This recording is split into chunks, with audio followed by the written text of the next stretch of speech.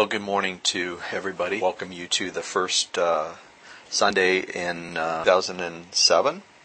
And I want to welcome you also to brand new, exciting study about how do we lay a strong foundation, standpoint of a framework for how we think about who God is, we are, this world, what's in it, Christ have to do his role in our lives, about the angelic realm, about the Spirit of God, about the church, and lots of different of laying a strong foundation in our lives. And I want to welcome you up front to course and what we're calling deeper expeditions into Revealed. So, the tagline really is about how do we lay a strong foundation built on the Word of God and what truth really says. At this class will go for 21 sessions. It will go from January 7th through up until May 27th. And so those 21 sessions break down into really two major components, what is called systematic theology. First 3 weeks are going to focus on Jesus Christ, or another word for that would be Christology. The last will focus all around angelology, study of angels, Christ. So in the first 3 weeks, we'll focus on an introduction to Christ, Christ's incarnation, fulfillment of prophecy in the first week. Second week will be about the person of Christ. Person of Christ is really going to be about two dimensions of vanity, and third week that will wrap up Christology will be focused around the work of Christ. What did he do? Anytime you want to look at how does Christianity, relationship with Christ, differ from all other religions, it really centers down on two things. One is, who was Christ? What was his person? Two, what did he do? Person and his work. That's really where we're going to spend our time. Character of this person called Jesus Christ.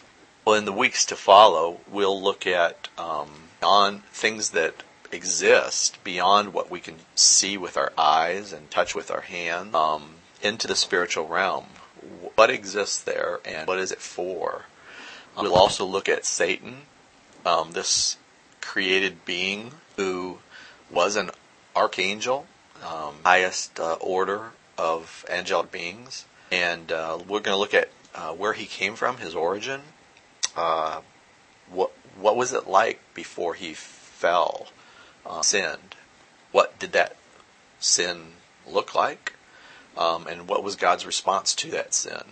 Get his sin in detail, understand how that sin really manifests itself across into our fall today. We're going to look at Satan's role, world, and condemnation, result of fall of mankind back in the Garden of Eden.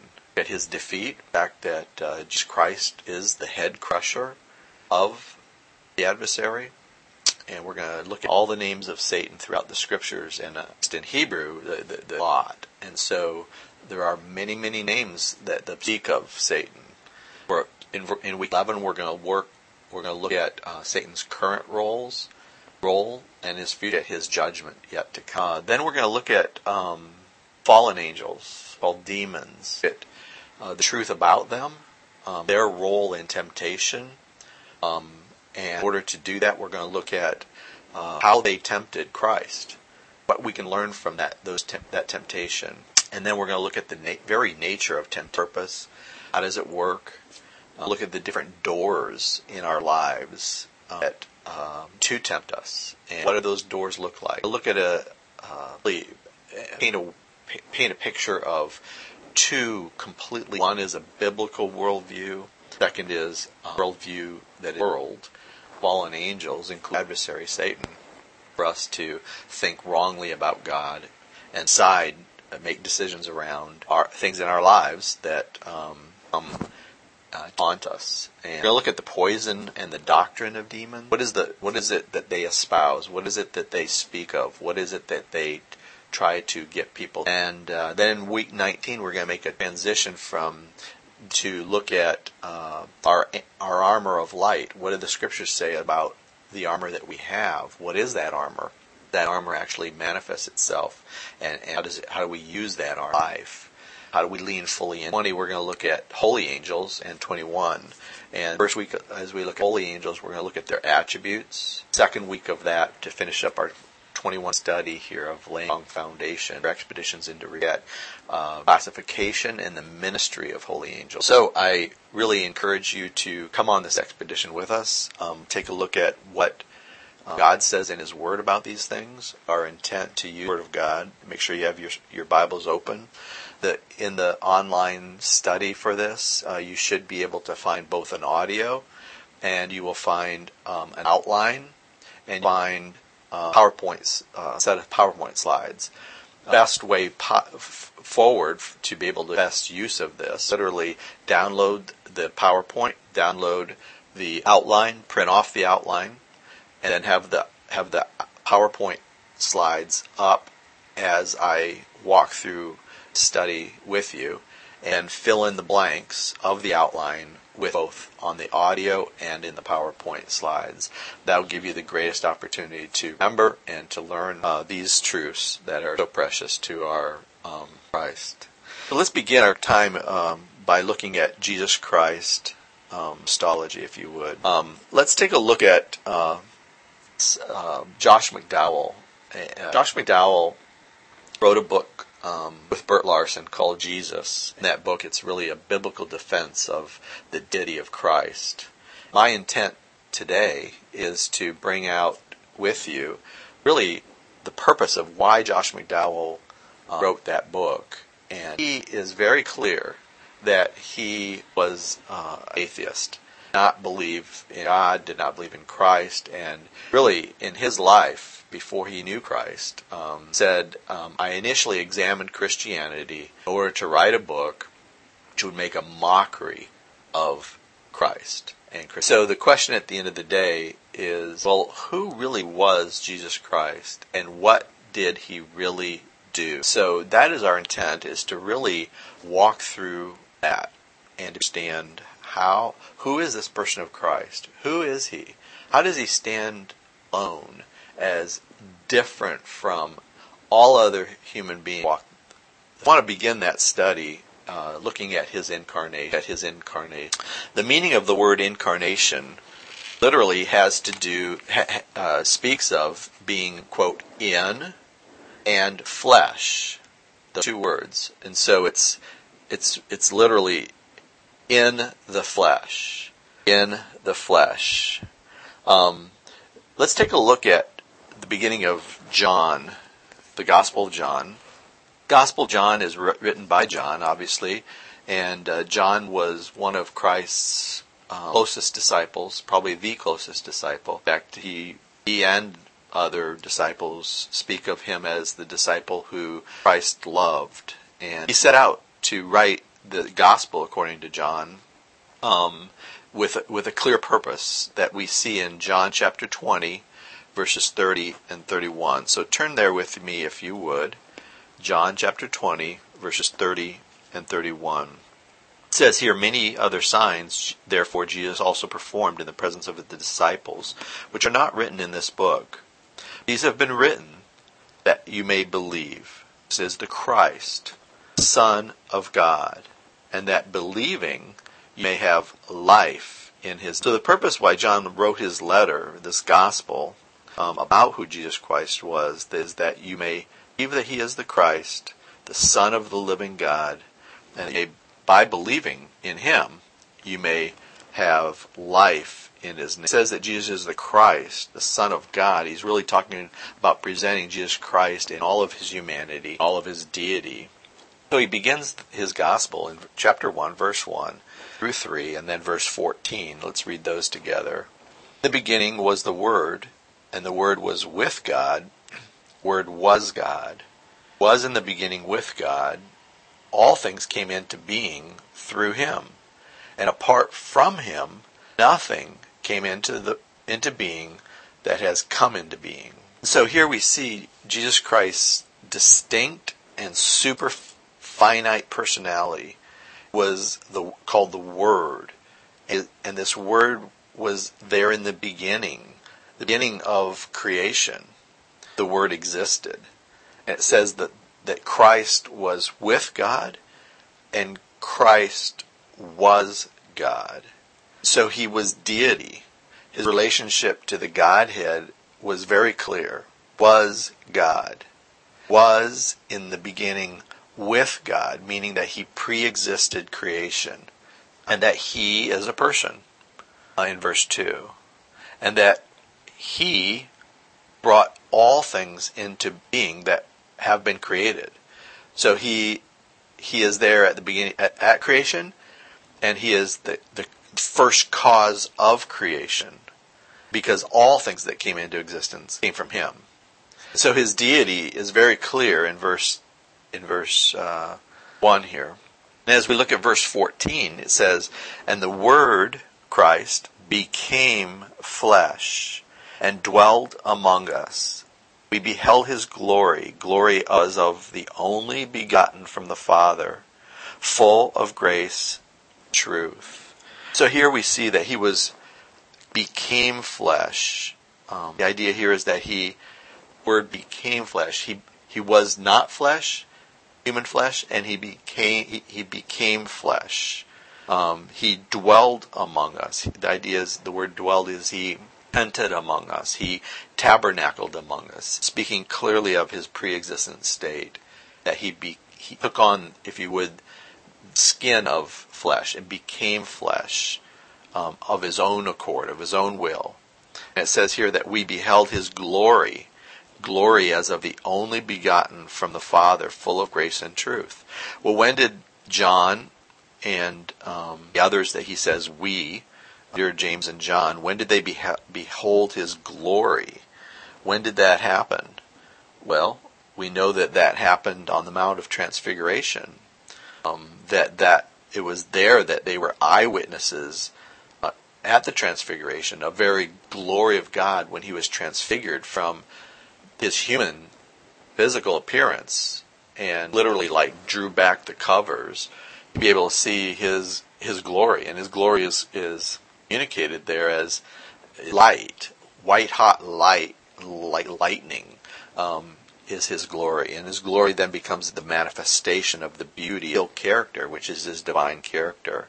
So he is called the only begotten from the Father, full of grace and truth. And so this only begotten is the very unique Son, the one who is the one and only Son.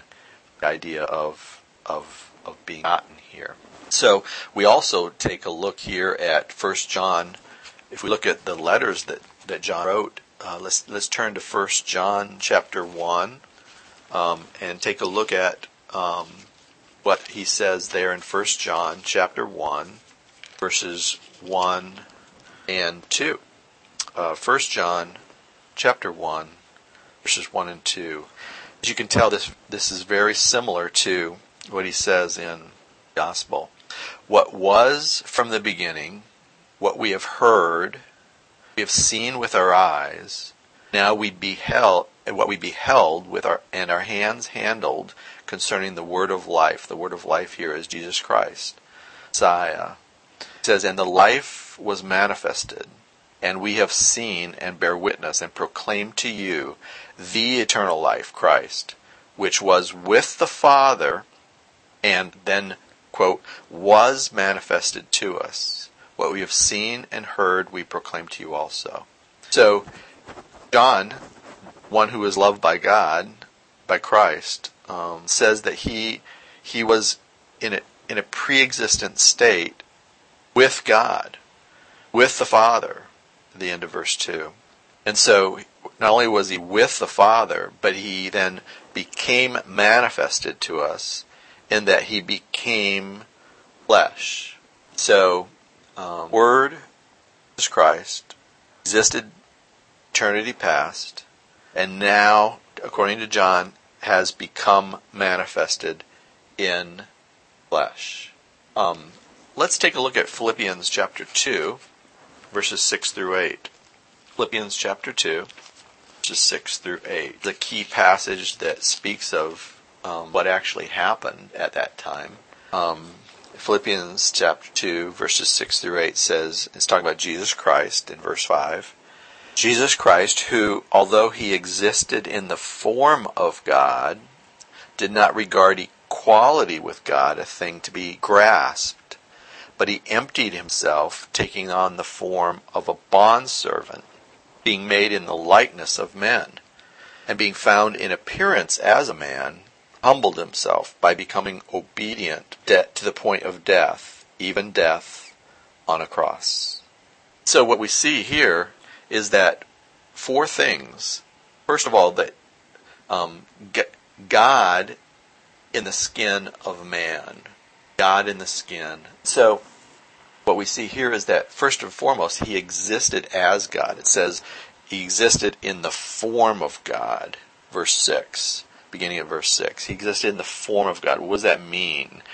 Well, it means that he existed as a permanent expression of the very essential attributes of who God is.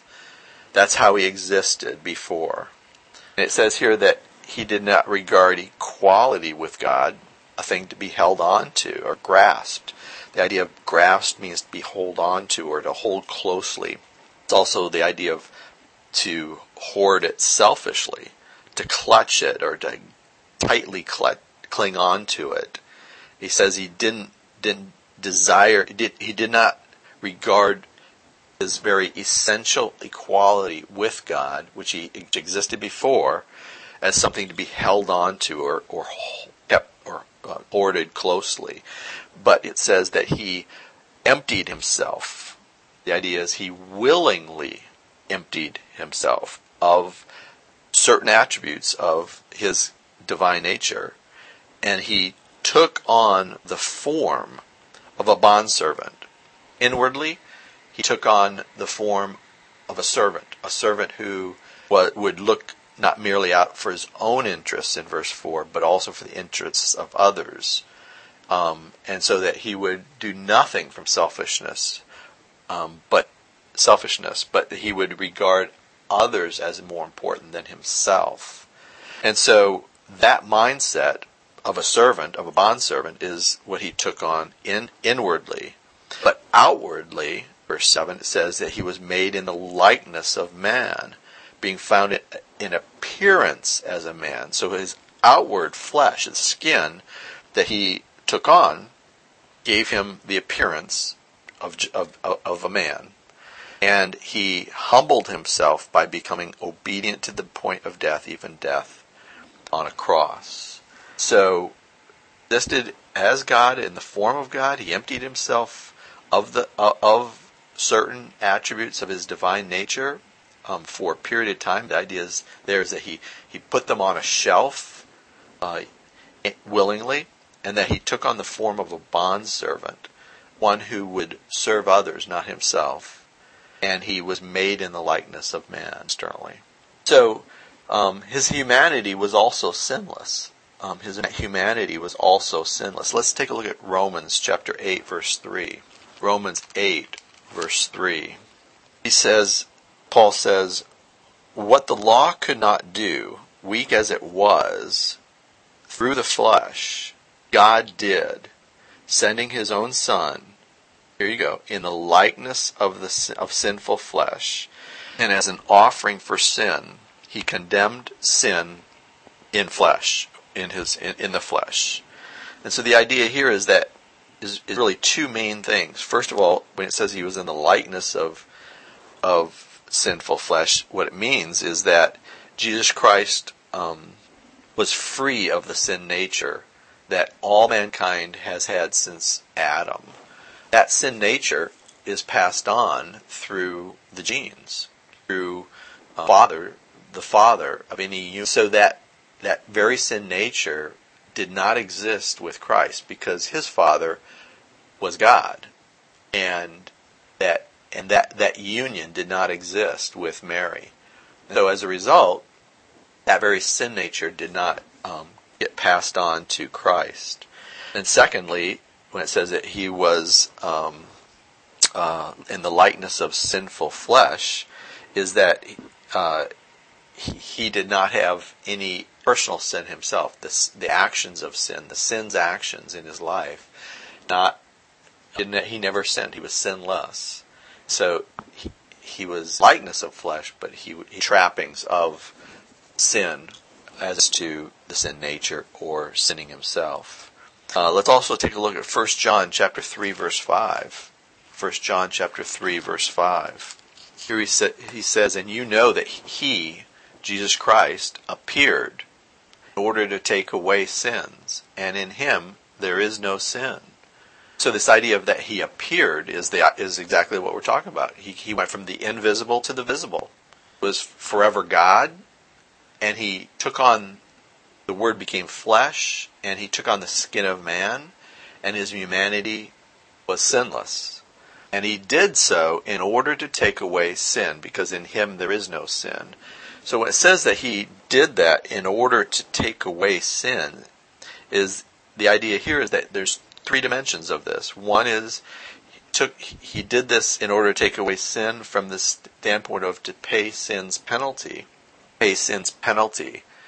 Here we see in chapter 2 of 1 John, verse 2, he says, "And he himself is the satisfaction or propitiation." The idea of he is the atoning sacrifice for our sins. And not for our sins only, but also for those sins of the whole world. And so, first and foremost, why? It was to take away sin's penalty. The penalty of sin is death. And Jesus Christ paid that penalty on the cross. The second is to bring an end to sin's domination or power in our life. And this really is manifested or evidenced by Christ's own life, that he was free from sin, therefore took away the power of sin. So sin no longer has to have domination in our life as believers in Christ, because he has given us his life, his Holy Spirit in our life to say no to sin. And so the third thing was to really give us hope. Think about the fact that the very presence of sin one day in the future will be shattered forever, and we will no longer have the very presence of sin to deal with or to live with. John says in Revelation chapter 21, he says, "The old things have been passed away. Behold, all things, I'm making all things new." The old things, the things of this first world, are the things of sin. The consequences of sin are going to be gone forever. And he says the very sin itself the power of sin will be broken because of life, but the very presence of sin forever obliterated. Never again will be a part of our future state with Christ. B.B. Warfield said, "He is declared, Jesus Christ is declared, in the most express manner possible, all that God is, and thus the whole fullness of attributes make God who he is, that is God." And so, I want to look at the fulfillment of prophecy as we think about very unique nature of Jesus Christ.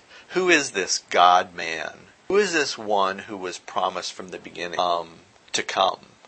And what does that have to do with the ramifications of where we stand today and what is yet promised for the future? Well, it has huge consequences. Think about prophecy. Prophecy, by its very nature, tells of things that are to come into the future. God, through his prophets of old, in the Old Testament, prophesied about this one who was to come, this God-man, this Christ, this Messiah, this one who would be yet to come, who would, going back to Genesis 3:15, would crush the head of the serpent. This one who was prophesied from the very beginning, who would come and set his people free and be the one to save them ultimately.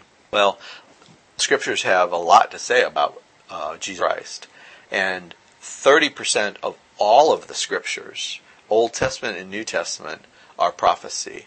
30% of the scriptures are prophecy. And there are over 300 prophecies about the first coming of Christ. 300. There are over 400 prophecies about Christ's second coming, which is yet in the future. But when we look back just at Christ's first coming, and we think about these 300 prophecies, it is a mind-boggling probability that these prophecies would occur in a single person. They've been, as they actually did. And I want to use some of the evidence that Josh McDowell lays out in his book, More Than a Carpenter, which I highly recommend for anybody who's looking at Christ really is far more than a carpenter. The very Son of God and Son of Man. I want to lay out some of the thinking that he has there and probability perspective, able to statistically show through prophecy how Jesus Christ was the Son of God. When we think about that prophecy, and most of these prophecies in the Old Testament were written, all of them were at least 400 years before Christ. They were written over a period of 1,000 years time. And so the fact that all of these prophecies point to a single person who would fulfill these prophecies is amazing as it pertains to scientific probability. Scientific probability of only 48 out of these more than 300 prophecies actually coming to fruition or being fulfilled in just one person is literally 10 to the 157th power. State that again. It's 10 to the 157th power. We're not talking about 300 prophecies. We're not talking about more than 300 prophecies. We're not talking about 100 of these. We're just literally talking about 48 of them. If those were to occur in a single individual, that would be 10 157th power. That's 1 with 157 zeros after it. That I can't even think in statistical probability of that occurring. That is mind-boggling. So let's not take it from 48. Let's not talk about more than 300. Let's just talk for a second about only 8 of these prophecies being fulfilled in just one person. That alone, just 8, not 48, not more than 300, has the statistical probability of 1 with 17 zeros after it. That's 1 with 17 zeros after it. That's opposed to 10 to 157th power, which is just 48 versus 8 out of the 300, greater than 300. But let's just talk for a second about how much that really is. What that means. If I were to just explain that in layman's terms, just the 8, not the 48, not the 300, it would be the same as us taking, let's say, the state of Texas. The entire state of Texas, one of the biggest states in the U.S., take the entire state, and I would fill it up with gold coins, gold, silver dollars, and fill it up not just so it covers the whole state, but it covers the whole state literally 2 feet high. And being 2 feet high, covered completely, I would take and blindfold you. I would mark one of those gold coins out someplace in the state with a magic marker on the back of it. And I'm going to blindfold you. I'm going to set you loose. I'm going to allow you to go out and go any place in the state, but you are blindfolded and you only have one choice to pick up the right gold coin. Well, the statistical probability of just 8, not 48, greater than 3 or greater than 300, of just 8 of those prophecies happening in a single person, Jesus Christ, is the same probability of you going out blindfolded and finding that in the first chance, that one gold coin someplace in the state of Texas 2 feet high. Unbelievable probability. Then add in 48, add in 100, add in 200, add in 300. It is mind-boggling and literally does not compute that could occur. One person. So this is the confidence that we can have in fulfillment of prophecy, and therefore give you great confidence in your faith as it pertains to Jesus Christ. Well, next I want to look at union of deity and humanity. And turn with me back to the Old Testament, Isaiah. I want to look at Isaiah chapter 9. And let's look at verses 6 and 7. Isaiah chapter 9, verses 6 and 7. He says, "For a child will be born to us, a son will be given to us, and the government will rest on his shoulders, and his name will be called Wonderful Counselor, Mighty God, Eternal Father, Prince of Peace. And there will be no end to the increase of his government or of peace, on the throne of David and over his kingdom, to establish it and uphold it with justice and righteousness, from then on and forevermore. The zeal of the Lord of hosts will accomplish this." What an unbelievable picture of this person, this child who's going to be born in the future. And it says here that he will be born to us. Well, that speaks of his humanity. And it says a son will be given to us. Well, that speaks of his deity. He's going to be given to us, not born. So he's existed before, and he's going to be given to us. But then he's also going to be born, and speaks of his humanity and his deity. And interesting enough, he goes on at the end of verse 6, and he says, his name's going to be called Mighty God and Eternal Father. Mighty God is the Almighty One. That's a terminology that was only used of God. And Eternal Father, speaking of this one who had no beginnings. He is the Eternal Father. He is equal in essence to God the Father, and so he is the pre-existent one. Interesting enough, Colossians chapter 2, verse 9 says, "In Christ all the fullness of God himself dwells in bodily form." That's all of it. All of it dwells in bodily form. Turn back a page or two in Isaiah, and let's look at Isaiah 7, verse 14. Isaiah 7:14. Here we see a prophecy given to King Ahaz, and it says, "Therefore the Lord himself will give you a sign. Behold, a virgin will be with child and bear a son, and she will call his name Emmanuel." The idea of his name being Emmanuel literally means God with us. And this is a prophecy more than 800 years before Christ, that a virgin is going to become pregnant somehow, some way, bear a son, and his name will be God with us. So he will literally be God dwelling with man. What an amazing prophecy. Last but not least, in our time together this morning, I want to take a look at the virgin birth. I want to talk about the promise. How did this promise manifest itself and come into existence? Let's take a look at Matthew 1, verse 20, 23. Matthew 1, turn with me there. Matthew 1, verses 20 through 23. He says, "But when he considered this," this is Joseph, talking about Joseph and Mary, "but when he considered this, behold, an angel of the Lord appeared to him in a dream and said, Joseph, son of David, do not be afraid to take Mary as your wife, for that which has been conceived in her is of the Holy Spirit. And she will bear a son, and you shall call his name Jesus, for it is he who will save his people from their sins." Now all this took place that was spoken by the Lord through the prophet might be fulfilled, saying, quote, "Behold, the virgin shall be with child, and shall bear a son, and they shall call his name Emmanuel," which translated means God with us. So what we see here is literally the origin of this son who is promised from Isaiah chapter 7 is going to save his people from their sins, but his very origin is divine in nature. It says here into verse 21, being conceived in her is, quote, of the Holy Spirit.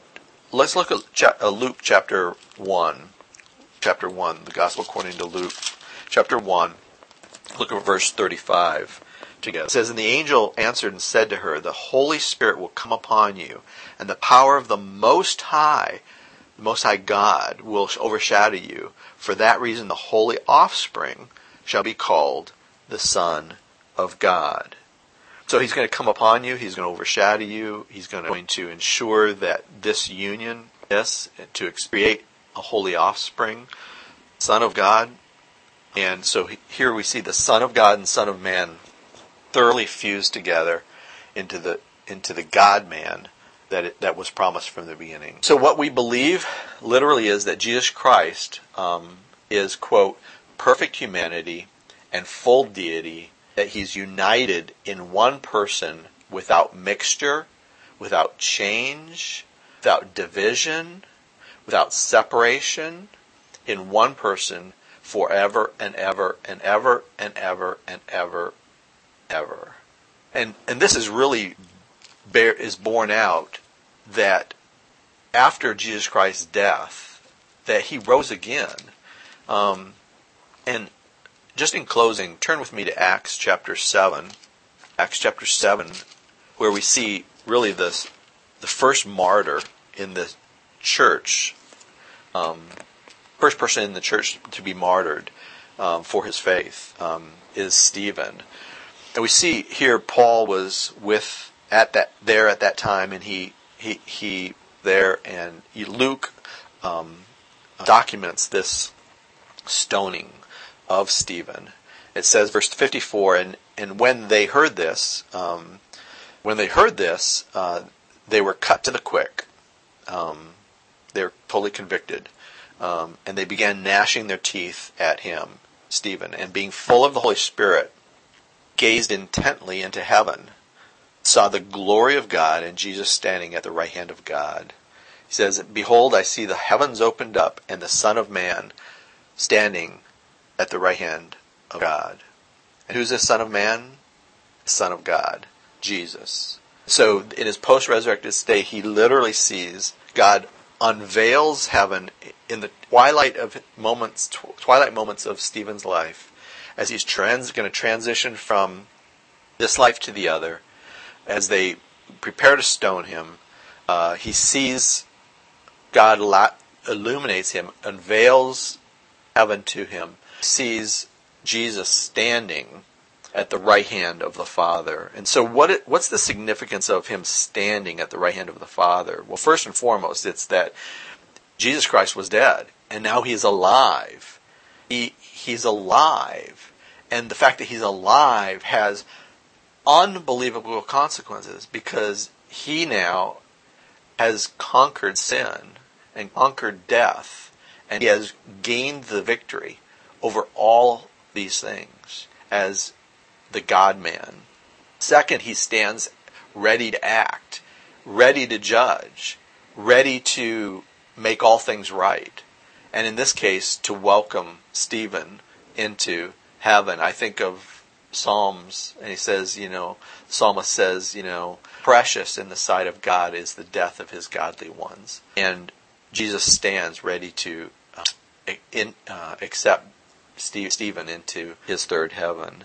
And last but not least, Jesus Christ, the significance of Stephen seeing Christ standing at the right hand of the Father is that the right hand is the place of ultimate authority. Greatest authorities like right-hand man.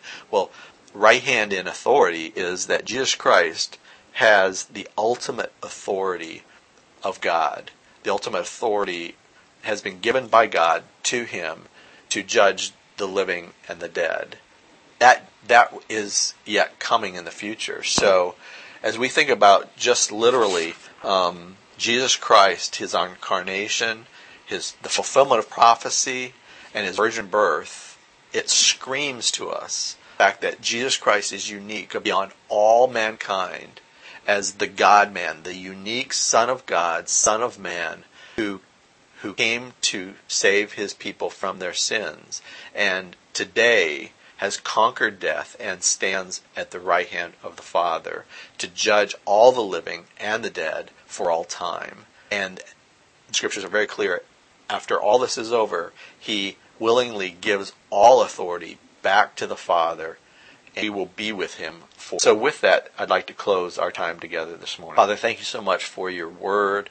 Thank you so much for confidence, the utter confidence we can have in fulfilled prophecy, and to understand the very nature of who Jesus Christ is, who he was before all time, and where he is today, and that he is who he said he was. You can have complete confidence in everything he said he did and who he was as a result of fulfilled prophecy. Father, I pray that you help us today as we go from here, our life, to scream and to speak highly of Christ, and that it's Jesus Christ, high and lifted up, as the one who we worship. Model our lives after, seek to become more like. Amen.